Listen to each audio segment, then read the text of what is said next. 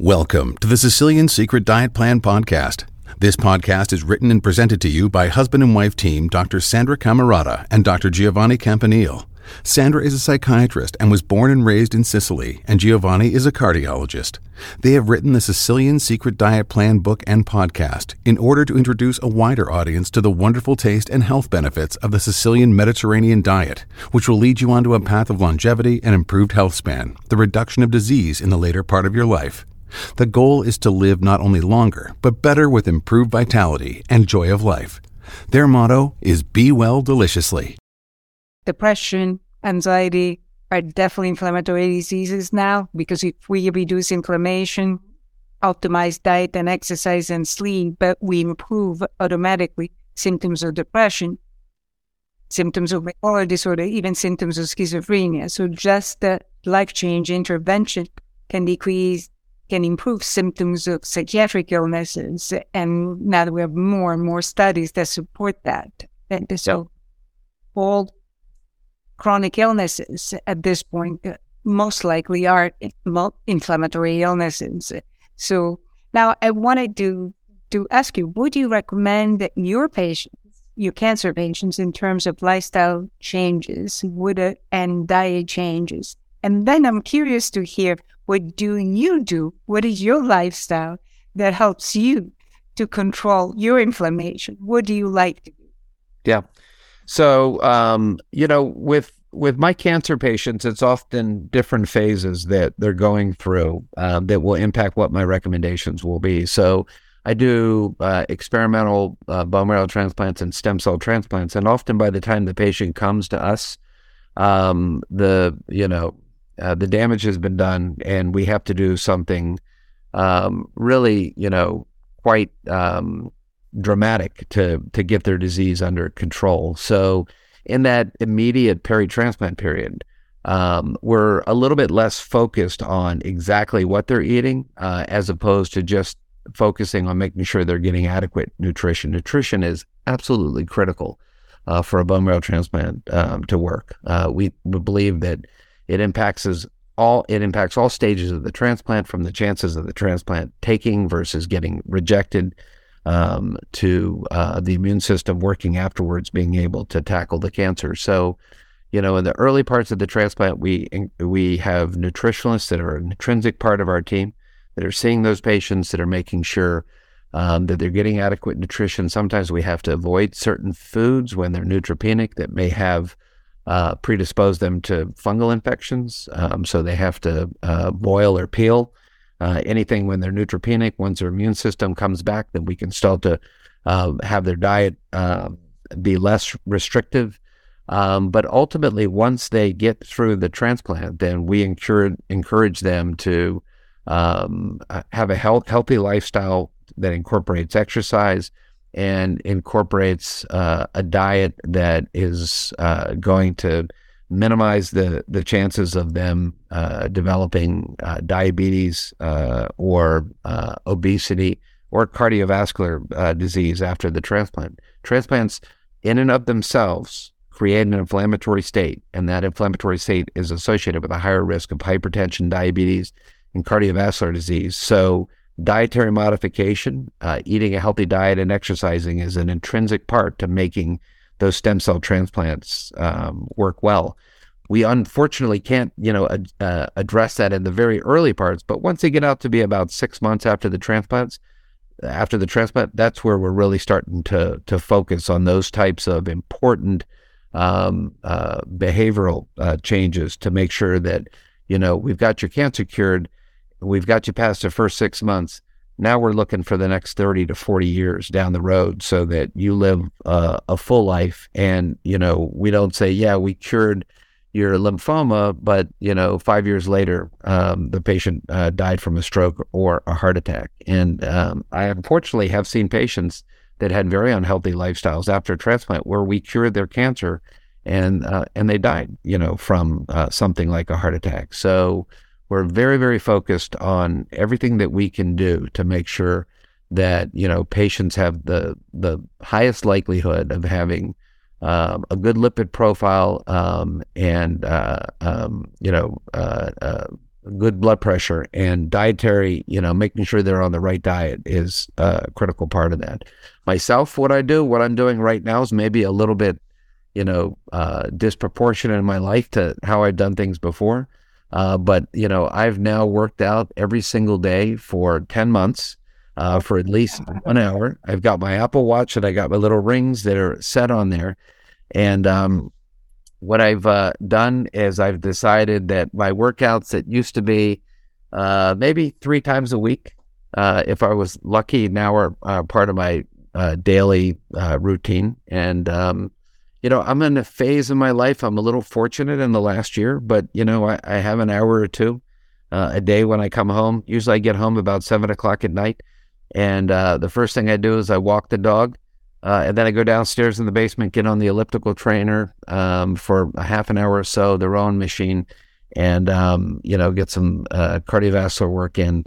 And then, we'll lift some weights or do some sit-ups or things like that. But, typically, an hour to 2 hours a day is what I've been doing lately. And then my diet has changed dramatically in the last year. So, I'm very much on a Mediterranean diet now. I'm almost a yeah, I'm almost a vegetarian. I'm very close. I'm a vegetarian probably 6 days out of 7. And then my brother-in-law comes over, and then that changes for a day. What is it? That is pretty much what we recommended, to all our patients and through our book, to have meat once a week. But we also strongly recommend fish. Now, if it's not too personal, what has made this change for you to increase your workout routine and also and change your diet? Yeah, I think what happened for me was that I always ate pretty well, and I exercised a certain amount. But COVID derailed me, like it did many people, in terms of I got, it all sort of started with getting deployed to Japan and, being part of the United States government's COVID response with the Diamond Princess cruise ship. And, that was intense for 3.5, 4 weeks, where we were working, 20-hour days, trying to track down Americans that were infected with COVID in Japan and trying to get them the best care possible while they were hospitalized, many of them, critically ill in ICUs.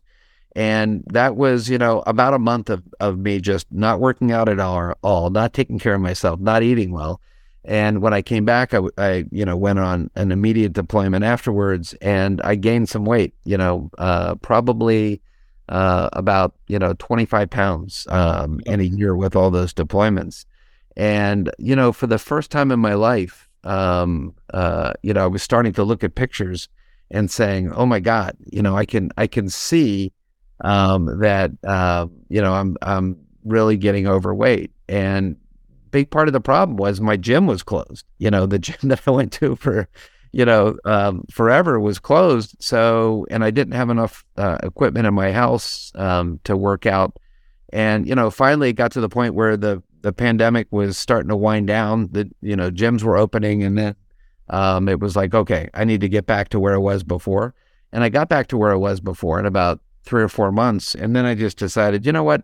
I'm going to get back to better than I was before. I'm going to get back to where I was in college. So I just set that as a goal, was to get my weight down to a weight where when I was in the best shape of my life. And once I got into that routine of eating, healthy food and exercising, as a daily part of my life, it just, every week I was getting closer and closer, and every week I was feeling better and better, more energetic. I'm sleeping better than I've ever slept in my life, and my brain is working better than it's worked, maybe ever in my life, and I have to tell you, when I gained that weight, that was the first thing that I could tell was off. It was like my ability to keep a specific, train of thought, to concentrate. It wasn't like it had been before.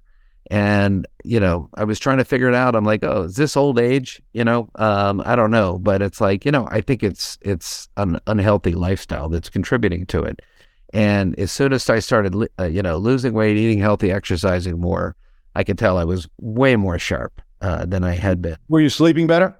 Sleeping amazing, Yes, because we now know that your brain detoxifies only in the later stages of sleep. So it's, it's now a risk factor. It's on the list of risk factors for heart disease if you don't sleep well. So it's dementia, for depression, for everything else. But also in the sleep studies that have been done, only when you get the full night's sleep, you actually can produce 70% of the total killer cells that you produce during the day. They're produced during the full night's sleep. So is another thing that helps the immune response, plus the microbiome, correct? When you gained that weight, when you were not eating healthy, most likely your microbiome was not working well, and it might also have had an influence on concentration, focusing, and everything else. But so it's all correlated, it all comes together. Yeah. One last question. I wanted to, we recently interviewed Dr. Walter Longo, who's a PhD in California, an authority on fasting.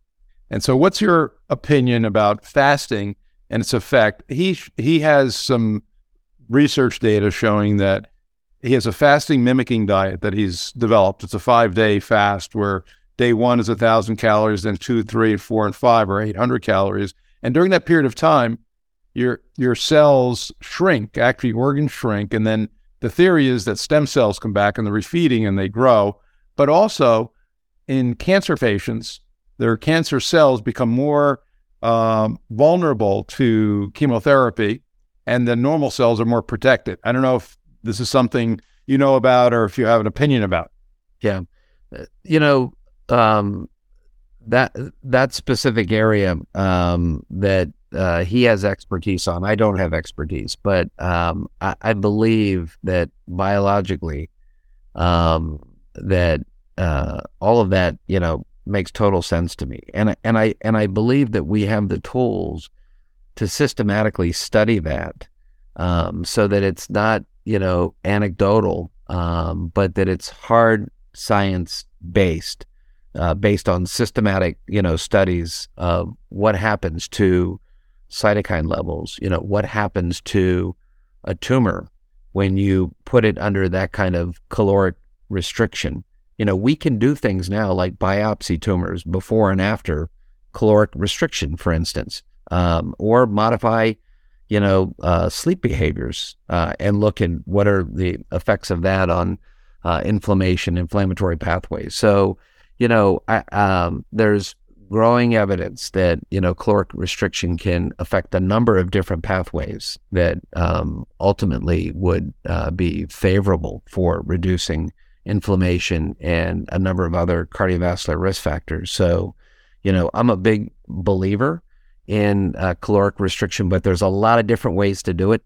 Right. And I can't say that one way is better than the other way. And certainly, there's extremes that I think could be unhealthy.